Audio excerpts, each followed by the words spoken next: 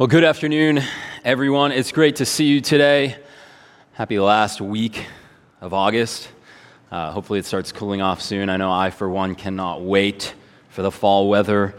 We're going to be back in 2 Timothy today. If you want to go ahead and turn there, we'll be in chapter 4, and we'll be finishing out our study today that's gone on over the course of this year. So 2 Timothy chapter 4, verse 1 through verse 22. If you're using the Bibles provided, you'll find that text on pages 996 and 997. I got a question for you. Why is risk so scary?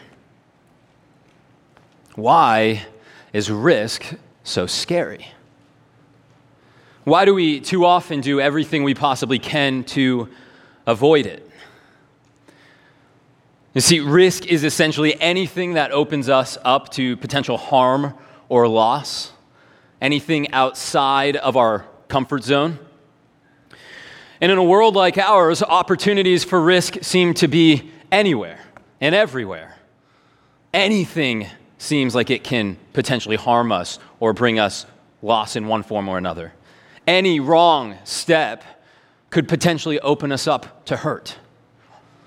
Which is why this world tends to prioritize that which appears to limit potential risk exposure. Whether it's backup plan after backup plan A, plan B, plan C, plan D. Or, in healthcare, regular preventative scans and tests. Or things like parachutes. Or diversified portfolios. Be another example. We're always guarding against risk. We lower our expectations. We install security systems. We hedge our bets. It's kind of like the responsible gambler at a poker table who, instead of going all in, he kind of tempers it. He's just doing enough just to get by, just to stay in the game. In other words, it's all a form of kind of playing it safe to some degree. 1 foot in, 1 foot out.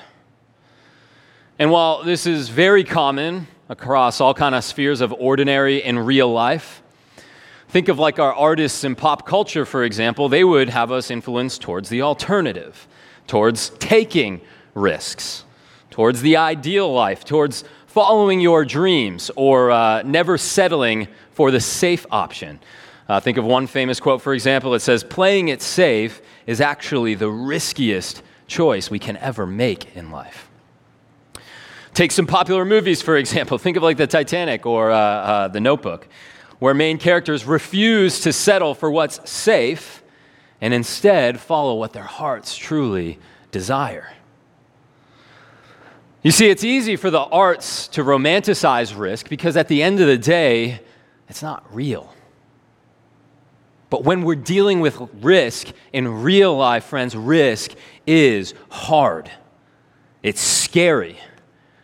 And it's uncomfortable, which is why we're always tempted to hedge and play it safe. But friends, what if minimizing risk actually isn't a viable option in this life? What if there isn't such a thing as playing it safe, or perhaps getting the best out of both worlds? What if the Christian life actually requires risk? I can't help but think of pastor and theologian John Piper when he wrote this piece when referencing risk. He wrote, "It is the will of God that we be uncertain about how life on this earth will turn out for us. And therefore it is the will of Him that we take risks for the cause of God. It is not the impulse of heroism or the lust for adventure or the courage of self-reliance or the need to earn God's favor. It is simple trust in Christ, that in Him God will do everything necessary, every good poised to bless us, and every evil arrayed against us will in the end help us boast only in the cross. Faith in these promises frees us to risk and to find in our own experience that it is better to lose our life than to waste it." And so, church, today we're going to ask the question, what would it look like to go all in for the sake of Christ? What would it look like to truly give it all for the sake of the gospel? To be utterly spent for the kingdom of God? Well, we're finishing, again, our series in the book of 2 Timothy. The title of this series has been A Guide for Faithfulness, because I believe that's exactly what we see throughout this letter. It's a blueprint for the faithful Christian life. And so how, then? How can we do this? What does this book had to say about this? Well, if you remember, the main point or the title of each sermon in this series has actually been an imperative that corresponds with its chapter. So, for example, 2 Timothy chapter 1, if you look right there in your Bible, maybe it's back one page, guard, taken straight from chapter 1, verse 14. You see it there, guard the good deposit entrusted to you. So chapter 1, guard. Go look over to chapter 2, entrust, taken straight from chapter 2, verse 2. And then last time, chapter 3, continue, taken from chapter 3, verse 14. So guard the gospel, entrust the gospel, continue in the gospel, and today, chapter 4, preach the gospel. And so as we consider this in today, particularly in chapter 4 with Paul's final words, we're going to do so through 2 points. You ready? So point number 1 is a life worth living. That's verse 1 through 8. A life worth living. And then point number 2, a life worth leaving. That's verse 9 through verse 22. So a life worth living and a life worth leaving. As we close out this book, in my prayer today is that we would see Christ in this text, church. That we would commit ourselves to His cause and His purposes, and that we would leave this gathering today with better clarity from His Word, how we can live this life and how we can leave this life faithfully. Let's go ahead and read our first point together now. 2 Timothy chapter 4, verse 1 through 8. He says, I charge you in the presence of God and of Christ Jesus, who is to judge the living and the dead, and by His appearing and His kingdom, preach the word. Be ready in season and out of season. Reprove, rebuke, and exhort with complete patience and teaching. For the time is coming when people will not endure sound teaching, but having itching ears, they will accumulate for themselves teachers to suit their own passions, and will turn away from listening to the truth and wander off into myths. As for you, always be sober-minded, endure suffering, do the work of an evangelist, fulfill your ministry. For I am already being poured out as a drink offering, and the time of my departure has come. I have fought the good fight. I have finished the race. I have kept the faith. Henceforth there is laid up for me the crown of righteousness, which the Lord, the righteous judge, will award to me on that day, and not only to me, but also to all who have loved His appearing. So if our first point today is a life worth living, how then can we do so faithfully, church? Well, this section gives us 3 ways we can do that faithfully. You could call them subpoints if you like, but the first one is to live this life with urgency. With urgency. Now, where do I get that from? Look with me again at verse number 1. It says, I charge you in the presence of God and of Christ Jesus, who is to judge the living and the dead. This is like a championship moment here. He says, so as this letter has entrusted us now to guard the gospel and entrust the gospel and continue in the gospel, Paul is basically building momentum as he gets to this last chapter. And his emphasis and level on urgency is now code red. I charge you, he says, as he's getting ready to sign off. And then in verse 2, preach the word. Now, why is this such a big deal? It's because we worship a living God, church. a living God who speaks, a God who creates and gives life by his word. From the garden to the valley of dry bones, and to the conversion of yours and my souls and everything in between, the God who speaks. In fact, as a couple of pastor friends of ours wrote in one of their books on preaching, God speaking is the very basis of our relationship with him. We come to know him through his word. We are kept by his word. And we commune with him by his word. God speaks, church, and therefore we preach, because God's Spirit uses the proclamation of his word to give you and I spiritual life. Amen? And church, if I may, just a quick note here on expositional preaching. Here at New Covenant Baptist Church, we unashamedly prioritize expositional preaching above any other form of preaching. And what I mean by that is, very simply, we take great care to expose God's word to God's people. Nothing more, nothing less. Pastor James and I are not coming into this pulpit with any sort of agenda outside of that which is God's. That's why we're going through 2 Timothy 1, and then we're going through 2 Timothy 2, and then 2 Timothy 3, and now 2 Timothy 4. Instead of, this week, what's the hot topic? I really want to talk about dating. And then next week, our budget's a little lacking. I really want to talk about giving. And then the next week, something big happens in the news. I really want to talk about the current events that week. And then I'm just going to find whatever Bible passages I want to kind of back my point. That's not what we're looking to do. Now listen very closely to me, okay? It is very possible. It is very remarkably possible. In fact, we see it so often across this world on a regular basis that people will preach from the Bible without actually preaching the Bible. They preach from God's word without actually giving you God's word. You see, the Bible kind of serves as a trampoline or like a launching pad for what they really want to say. And if that's the case, well then honestly, you can literally make the Bible say anything you want it to. And church, I want you to care. Generally, Pastor James and I are still your pastors, but generally I want you to care very little of what we have to say up against what God has to say, okay? And so that's why we commit ourselves and expect you to hold us accountable to preach what God the Holy Spirit intended to say in his word, because his word is what's going to ultimately carry supernatural weight in your life. His word is what's going to, feed your souls.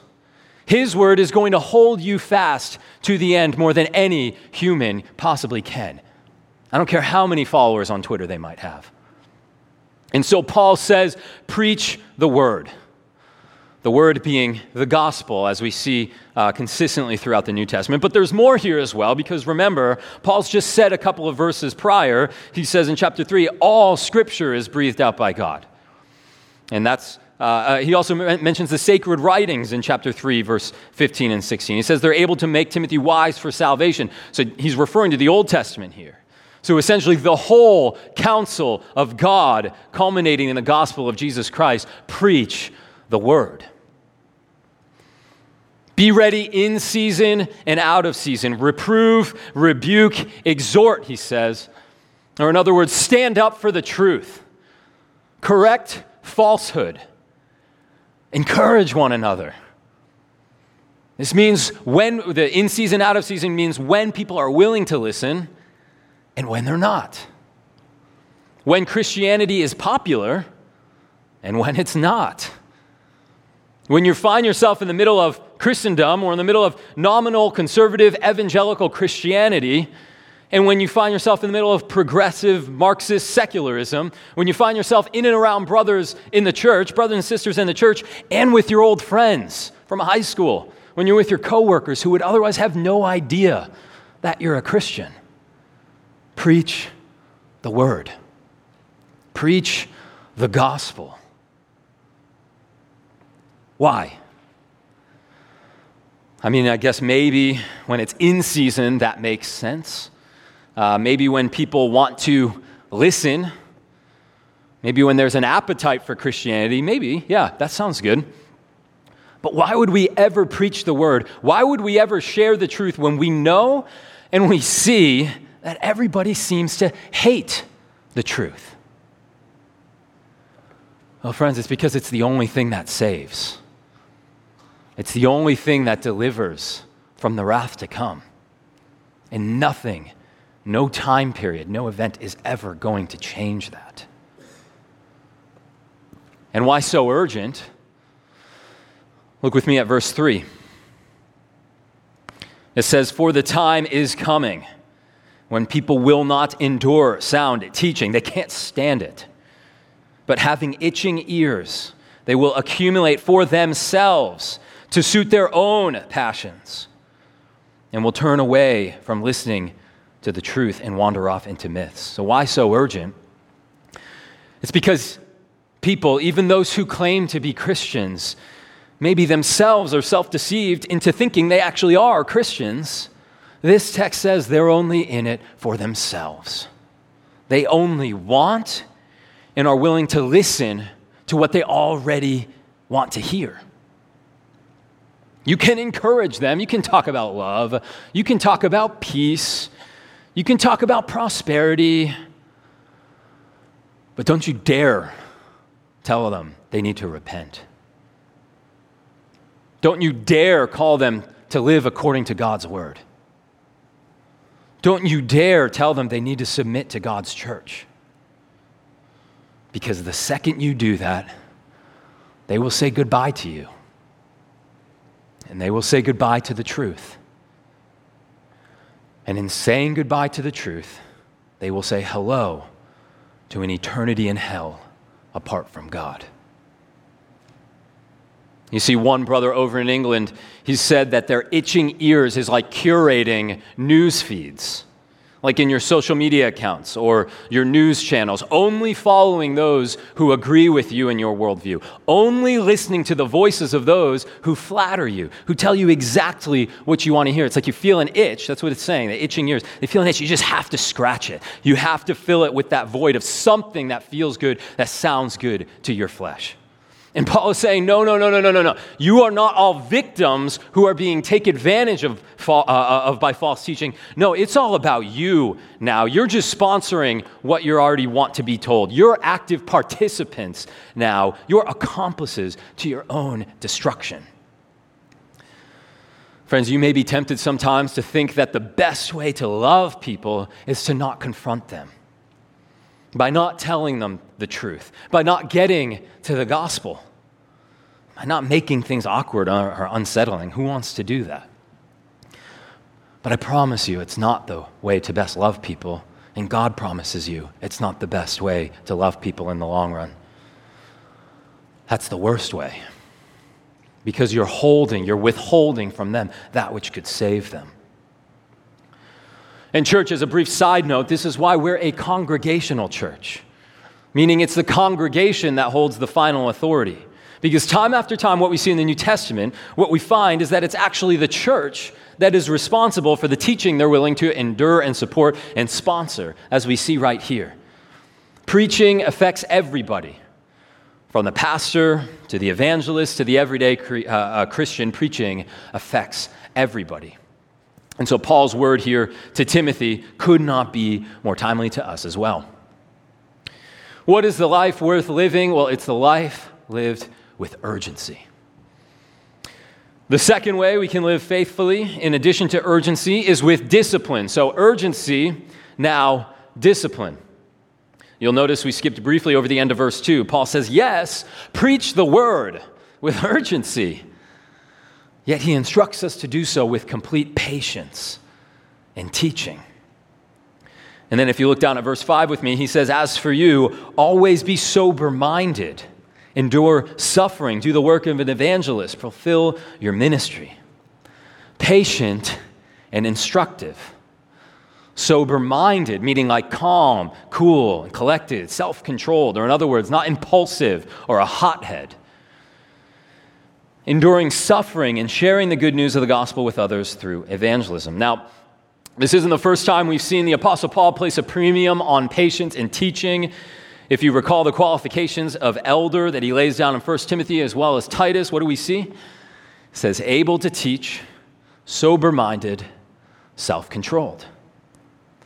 So right here, he's calling Timothy back to his fundamental responsibilities as a pastor. On this, John Calvin once wrote that the pastor needs to have two voices, one for gathering the sheep and another for warding off and driving away wolves and thieves.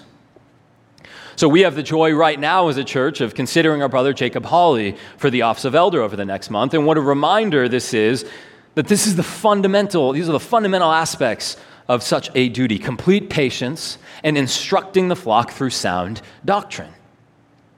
In church, while this specific text is aimed at pastors, Timothy in particular, surely God expects these kinds of things from all of his children to some degree: patience, endurance, self-control, and sound doctrine.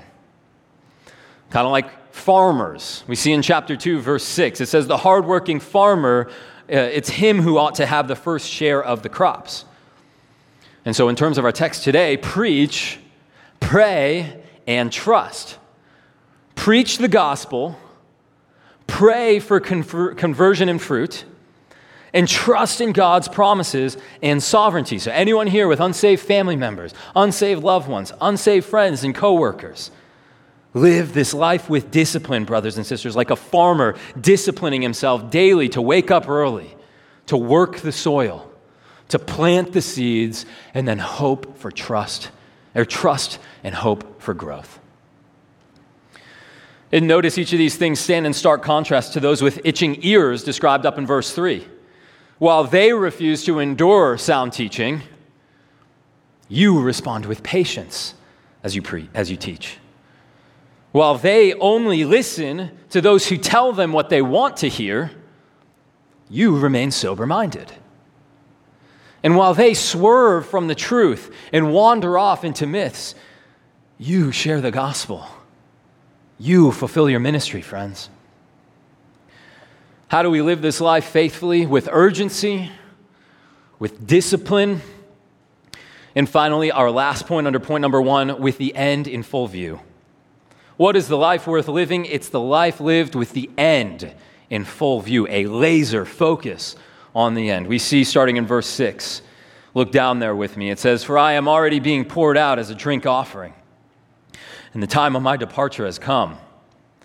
I have fought the good fight. I have finished the race. I have kept the faith." So right here, Paul says he's done it. He's made it to the end. And he's kept the faith. Church, that is a remarkable, glorious, and miraculous thought that we too often take for granted.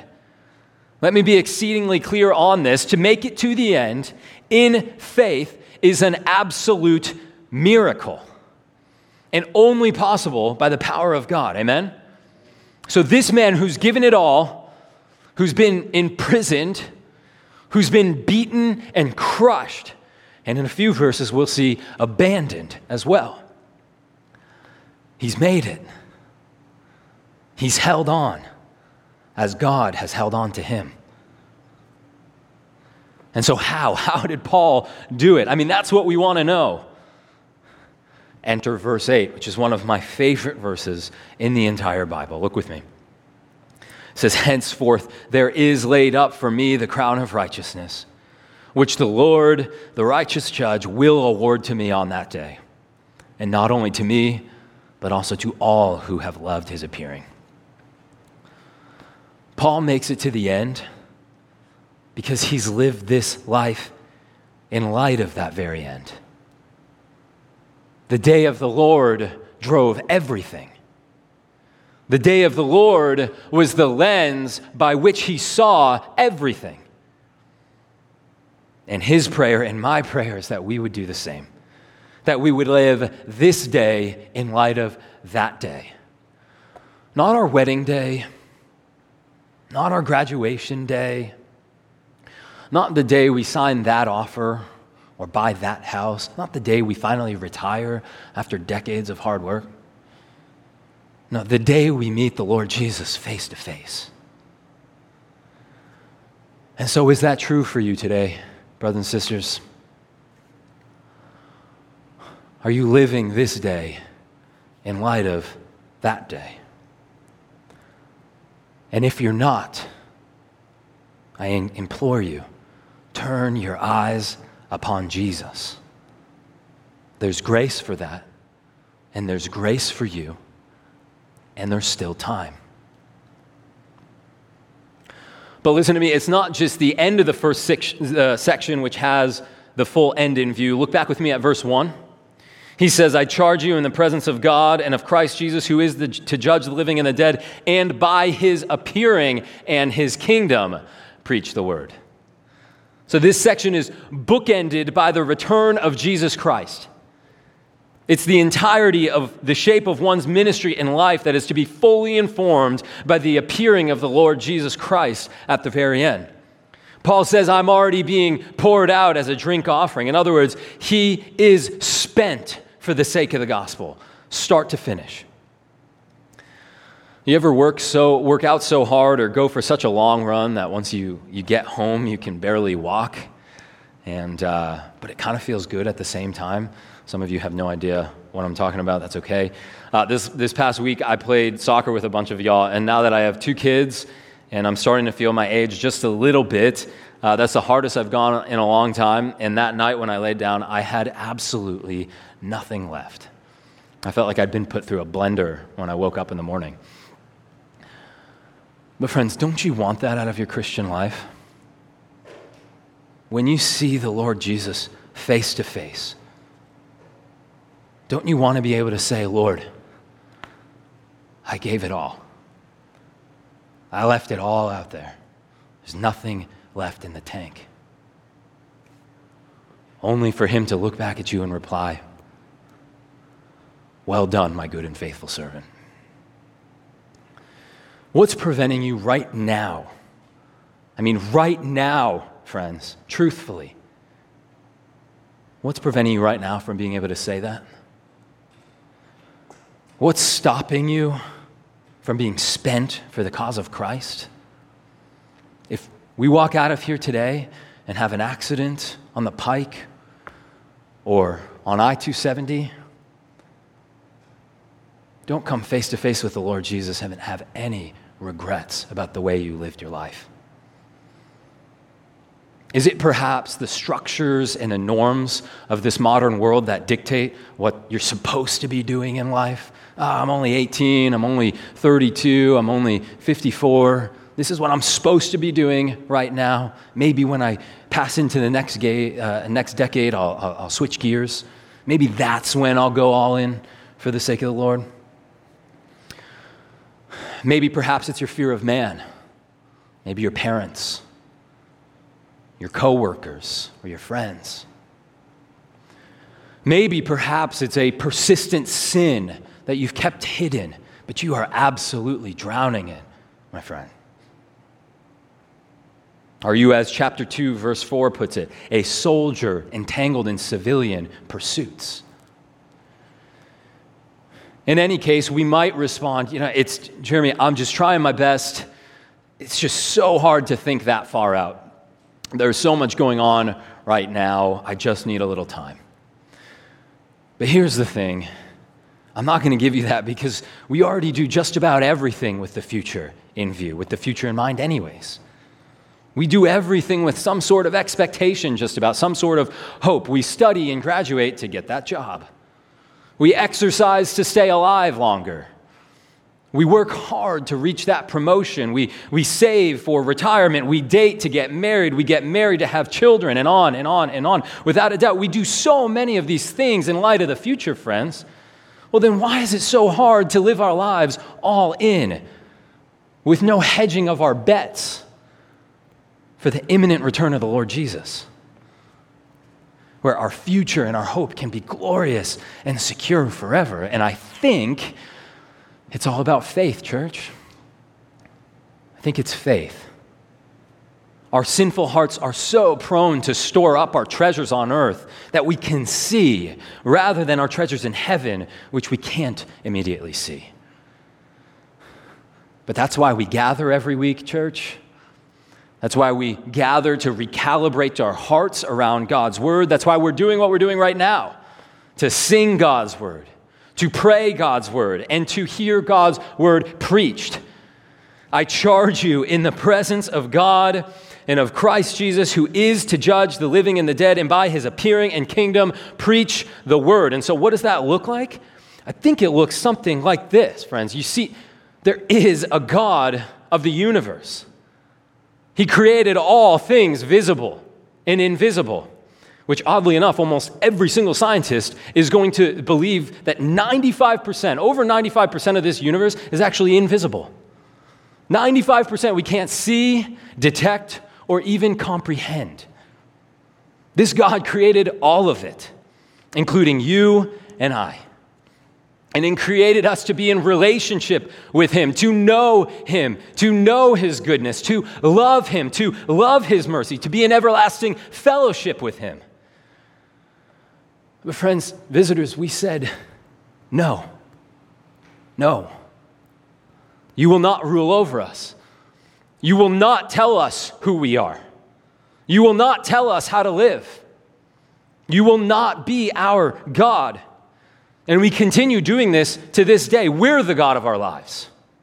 We know what's best. We manifest and speak into existence our own happiness and our own destiny, so we think. And as a result, we're separated from God. We've become bathed in sin from the time of our mother's womb. Our rebellion against God runs through our veins. It's all we've ever known. This world has lived apart from God and continues to live apart from God and will forever live apart from God under his divine wrath against evil for all eternity. And left to ourselves, left to our plans, left to our performance, we have absolutely no hope. Death is coming for you. Death is coming for me, and there's nothing you and I could ever do about it. But here's the thing. The eternal God of this universe came into his creation in the person of Jesus Christ. A literal person in history, the fullness of God, dwelled bodily among us. And he lived in our place by doing what we couldn't and wouldn't. And he died in our place and then rose again as the catalyst for our hope. You want to know how you can muster up the faith to truly believe that when you die, you'll rise again? Look at Jesus. Look at Jesus. He came once to save, but oh, friends, he is coming again to judge the living and the dead. Anyone and everyone who has ever existed, who will ever exist, and he calls on you and I to turn from our sins, turn from our idolatry, turn from our obsession and our love of self that we think is going to fill and satisfy us, and turn to him. And trust in him for full forgiveness of sin, for eternal satisfaction, and for glorious pleasures forevermore. You don't have to keep chasing the wind, friends. I plead with you, trust in him today. Commit your life to him today. Commit your all to him today. You don't have to play it safe with him. You don't have to play it safe on your eternal destiny. He's coming soon. So whether you find yourself in a time and place where Christianity is popular or seen as favorable, or whether you're in a time and place where it's absolutely ridiculed and despised, hold fast, Christian. Hold fast to the end. There will be people who hate you. There will be people among you who you thought were your Christian brothers and sisters, but you'll turn around and be absolutely stunned when you learn that they themselves have been taken captive by the things of the world and have wandered off into the mist this world feeds them. Some of you, this has already happened. Some of you, this has happened multiple times. And the one who wanders off into myths, it's the one who doesn't live urgently. It's the one who doesn't live with discipline. It's the one who doesn't live with the end in full view, or in other words, it's the one who lives complacently. It's the one who lives impulsively. It's the one who lives for today and the things and the pleasures of this world. But as for you, hold firm, endure, lean into Christ and give him your all and be spent for the sake of the gospel, because in an instant, this world is going to pass away, friends, and there will be you, and there will be Christ, And you will either run from him in terror, or you will run to him in delight and in tears of joy, where you will find an eternal rest for your soul. This is the faithful life. It's the life worth living. It's the life poured out for the furtherance of the gospel and the deliverance of God's people. So moving on then to our second point, a shorter point. We've seen the life worth living. Let's now turn to the life worth leaving. Look with me at verses 9 through 22. I'm going to go ahead and read. It says, "Do your best to come to me soon. For Demas, in love with this present world, has deserted me and gone to Thessalonica. Crescens has gone to Galatia, Titus to Dalmatia. Luke alone is with me. Get Mark and bring him with you, for he is very useful to me in my ministry. Tychicus I have sent to Ephesus. When you come, bring the cloak that I left with Carpus at Troas, also the books and above all the parchments. Alexander the coppersmith did me great harm. The Lord will repay him according to his deeds. Beware of him yourself, for he strongly opposed our message. At my first offense, no one came to stand by me, but all deserted me. May it not be charged against them. But the Lord stood by me and strengthened me, so that through me the message might be fully proclaimed, and all the Gentiles might hear it. So I was rescued from the lion's mouth. The Lord will rescue me from every evil deed and bring me safely into his heavenly kingdom. To him be the glory forever and ever. Amen. Greet Prisca and Aquila, the household of Onesiphorus. Erastus remained at Corinth, and I left Trophimus, who was ill, at Miletus. Do your best to come before winter. Eubulus sends greetings to you, as does Pudens and Lydens and Claudia and all the brothers. The Lord be with your spirit. Grace be with you. Church, when the time comes and the Lord calls you home, this life will be a life worth leaving. I think of Paul elsewhere in his writings when he wrote that to live is Christ and to die is gain. And so when that time comes, and for some of us that will be very soon, and for some of us by the Lord's grace, we may have several more decades. Regardless, how are we to do so? How are we to leave this life faithfully? Similar to our first point, I have 3 ways we can leave this life faithfully. We've talked about the need for urgency, the need for discipline, and for focus on the end in our daily lives. And so now when the time comes and the curtains are closing, just as it was for Paul here, how are we to conduct ourselves? 3 ways. Number 1, in steadiness. Number 2, in fellowship. And number 3, in confidence. Steadiness, fellowship, and confidence. So number 1 here, steadiness. Why steadiness? Several reasons, I think. First and foremost, we see in the face of death, Paul is remarkably practical. We don't see him freaking out and making last wishes or being consumed by the moment. He says, I sent Tychicus to Ephesus. Bring my cloak, books, and parchments, in verse 13. Which some have taken to means writing, scripture, potentially. I don't think there's any way we can know for sure.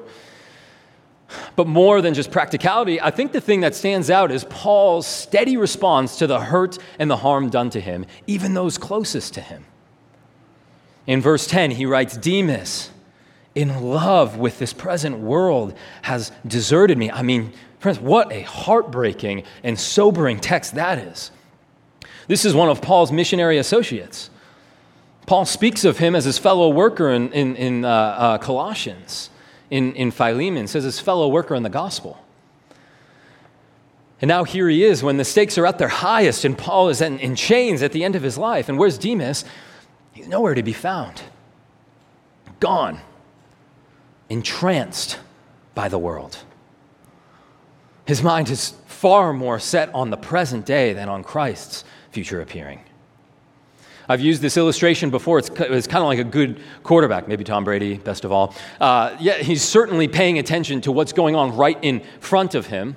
The defense is coming at him. He's trying to scramble and make a play. And yet in the midst of it, he's never losing sight of the end zone. Never losing sight of that end goal, the main objective. But here what we see in a tragic account is Demas being so consumed by what's going on right in front of him, he's lost sight of the gospel. He's lost sight of the end goal. He's lost sight of the main objective of his life. And who knows, perhaps Demas still claimed to be a Christian. Perhaps in his mind, he's not turning his back on the faith. He's just kind of turning his back on the suffering and unpopularity that comes with it. But regardless, you cannot divorce Christ from his cross. He's deserted the true gospel. And friends, what about you?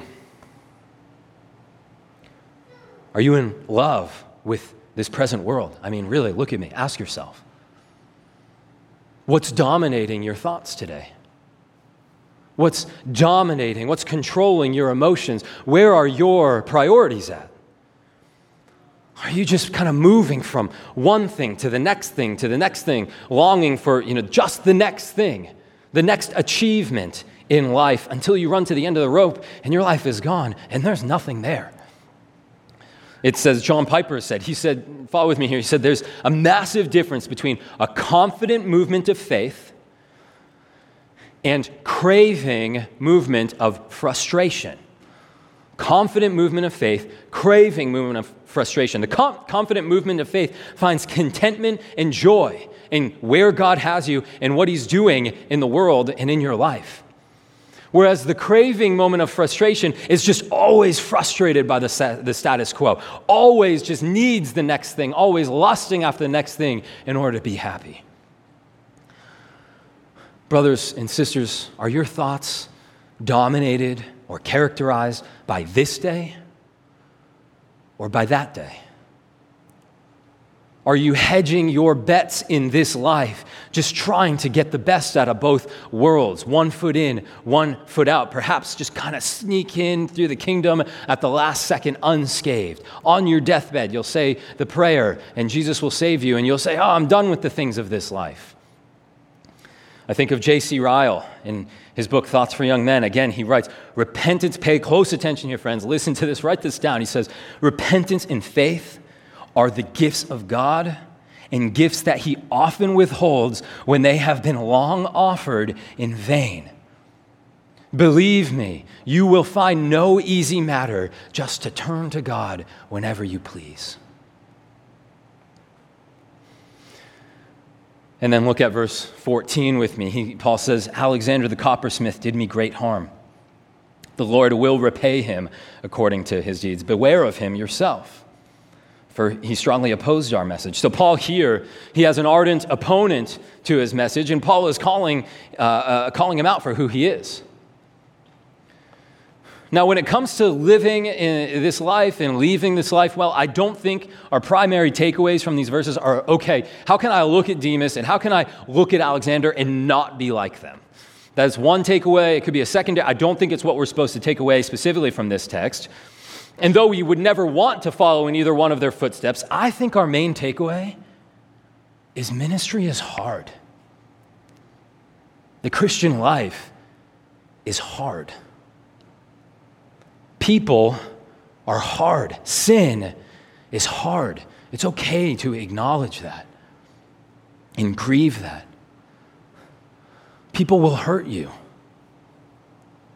People will betray you. Even the people you never thought would. The people you least expected. And while we're not called to like a certain type of stoicism or numbness or denial of the heartbreak of such events, we are called, brothers and sisters, to a very real, a very steady, very sobering type of trust in our Lord Jesus and his will. Hardship will happen. Betrayal will happen. And the Lord is not any less faithful to you today than he was yesterday or than he will be tomorrow. He's got you, friends, just as he had Paul, which is why the Apostle Paul could remain steady and run this race and endure this life and fulfill his ministry, because the reality of sin didn't surprise him. And the faithfulness of God never escaped him. Amen? Amen. So leave this life in steadiness. Next up, leave this life in fellowship. Paul writes at the beginning of this section, "Do your best to come to me soon." And then once again, if you look down at verse 21, he bookends it again. He says, "Do your best to come to me before winter." So further evidence that Paul is not advocating for a type of stoic, lonesome, lone wolf form of Christianity. No, he wants his closest companions by his side when he goes out. He recognizes what a good gift and provision of God that faithful friends are, especially when his spirit is downcast and lonely. We saw this in chapter 1 of the book when Onesiphorus sought Paul out and wasn't afraid of his chains when everyone else was. And we see him make another appearance, Onesiphorus, that is again here in verse 19, where Paul instructs Timothy to greet the household of Onesiphorus. Verse 11, he says that Luke alone is with him, where he calls him the beloved physician in Colossians chapter 4. Luke, the author of the Gospel of Luke and of Acts. We see Prisca and Aquila in verse 19, and Eubulus and Pudens and Linus and Claudia in verse 21. And notably, thinking about what we're thinking about today, we see Mark. Look at verse 11. We see Mark, the same Mark who deserted Paul himself at one point, has since turned from his ways and proven faithful in the end. What an encouragement that is, church.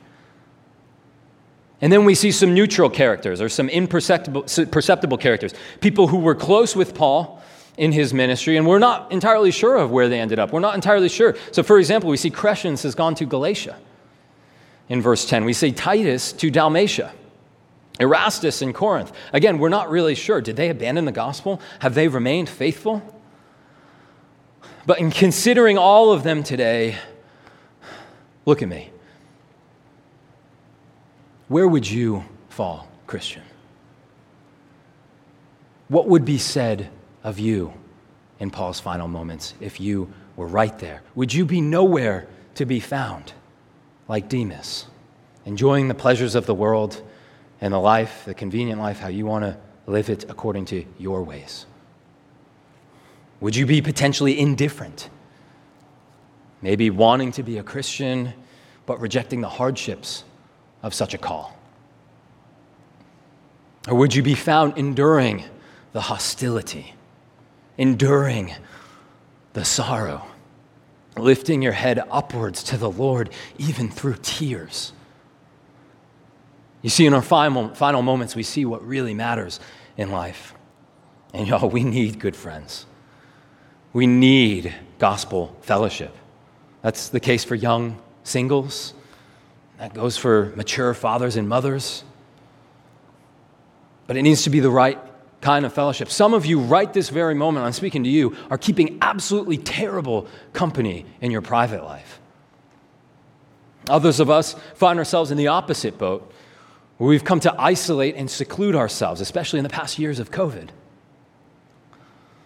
But we see right here that we need each other. That's why church membership is so important. We need gospel, covenanted fellowship. We need accountability. We need brothers and sisters we can open up to and be honest with about our fears and our failures and our stumblings in life. Because that kind of fellowship is the kind of fellowship that's going to point you to Christ, to the very end. That's the kind of fellowship that's going to point you to his promises. Which brings us to our final way we are to leave this life, which is in total confidence in the Savior who loved us and gave himself for us. In confidence. Look with me at verse 16 through 18 again. It says, "At my first offense, no one came to stand by me, but all deserted me. May it not be charged against them. But the Lord stood by me and strengthened me, so that through me the message might be fully proclaimed and all the Gentiles might hear it. So I was rescued from the lion's mouth. The Lord will rescue me from every evil deed and bring me safely into his heavenly kingdom. To him be glory forever and ever. Amen." So this is it. He's staring death in the face. And how interesting it is that this man, who's come to the end of his life, who's given it all for the sake of the gospel, who's poured himself out as a sacrificial drink offering for the sake of the church. How strange it is, friends, that this is the Lord's plan for him. How strange it is that This is how such a servant would die. Deserted, lonely, cold, and at the hands of the Romans. I'll never forget when I was in Rome about 8 years ago. If anyone's been to Rome before, there's so much to do. There's so many places to go and sights to see. And I think of all the European cities, there's definitely ones I would prefer over Rome, but I'd probably say Rome is the city you just can't miss. So if you're going and you get one visit, I would say go to Rome. But there's so much history. You've got the Colosseum, you've got the Vatican, you've got the Roman Forum, all the famous fountains and monuments.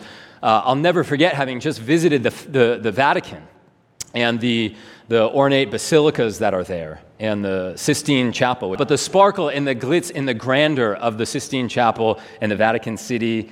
And then I headed over to the Colosseum, and when you're at the Colosseum, if you walk out of it, there's the Roman Forum right next to it, which is like literally a stone's throw. And if you go through the Roman Forum, or just on the other side of it, there's this tiny, dark, gloomy little couple of prison cells called the Mamertine Prison. And it's where it's believed that Paul actually wrote this letter in jail before being carried outside of the city and executed. I went to go visit it. It's small. It's not easily accessible. There's no real signs. Nobody's going there as any kind of tourist attraction. And again, I just thought how interesting this is. You've got the Vatican and everything there on one side of town, everything it stands for historically and symbolically. And then you have this little inglorious little prison cell on the other side of town where one of the chief apostles of the Lord Jesus was held and penned one of his final letters. And after I sat there for a bit and thought about it and read this letter right here in the place where it was potentially authored in the first place, it just makes so much sense. I mean, this is classic gospel Christianity. The man who was instrumental in the New Testament church and in the authoring of the majority of the New Testament books died so insignificantly, at least in the eyes of the world, that is. But you see, Paul wasn't looking for a state funeral. He knew in whom he had trusted. He knew that God would judge the evil deeds. He was looking forward to that crown of righteousness that was going to be bestowed on him. He knew that his ultimate rescue was not being delivered out of his prison cell, but rather being delivered out of his bondage to sin and his eternal grave. And so why did the Lord have it this way? And yet, on a better note, why did the Lord do this? Why did he deliver Paul and give him the crown of righteousness? Why did he stand by Paul and strengthen him? Look at the middle of verse 17. He says, so that through me the message might be fully proclaimed and all the Gentiles might hear it. And what does that sound like? I charge you, preach the word. You see, people get delivered into the heavenly kingdom only through the preached word. How can they believe if they have not heard, right? In season and out of season. People will hate you. People will label you. They will betray you, and they will desert you. Jesus won't. Friends, Jesus won't. Because the one who was himself totally deserted is the only one who will never desert you. What is the life worth living? What is the life worth leaving? It's the life lived and the life left faithfully. It's the life centered entirely on Jesus Christ and his glorious appearing. And how can we begin to do that? We guard the gospel. We entrust the gospel. We continue in the gospel. And we preach the gospel. Let's pray.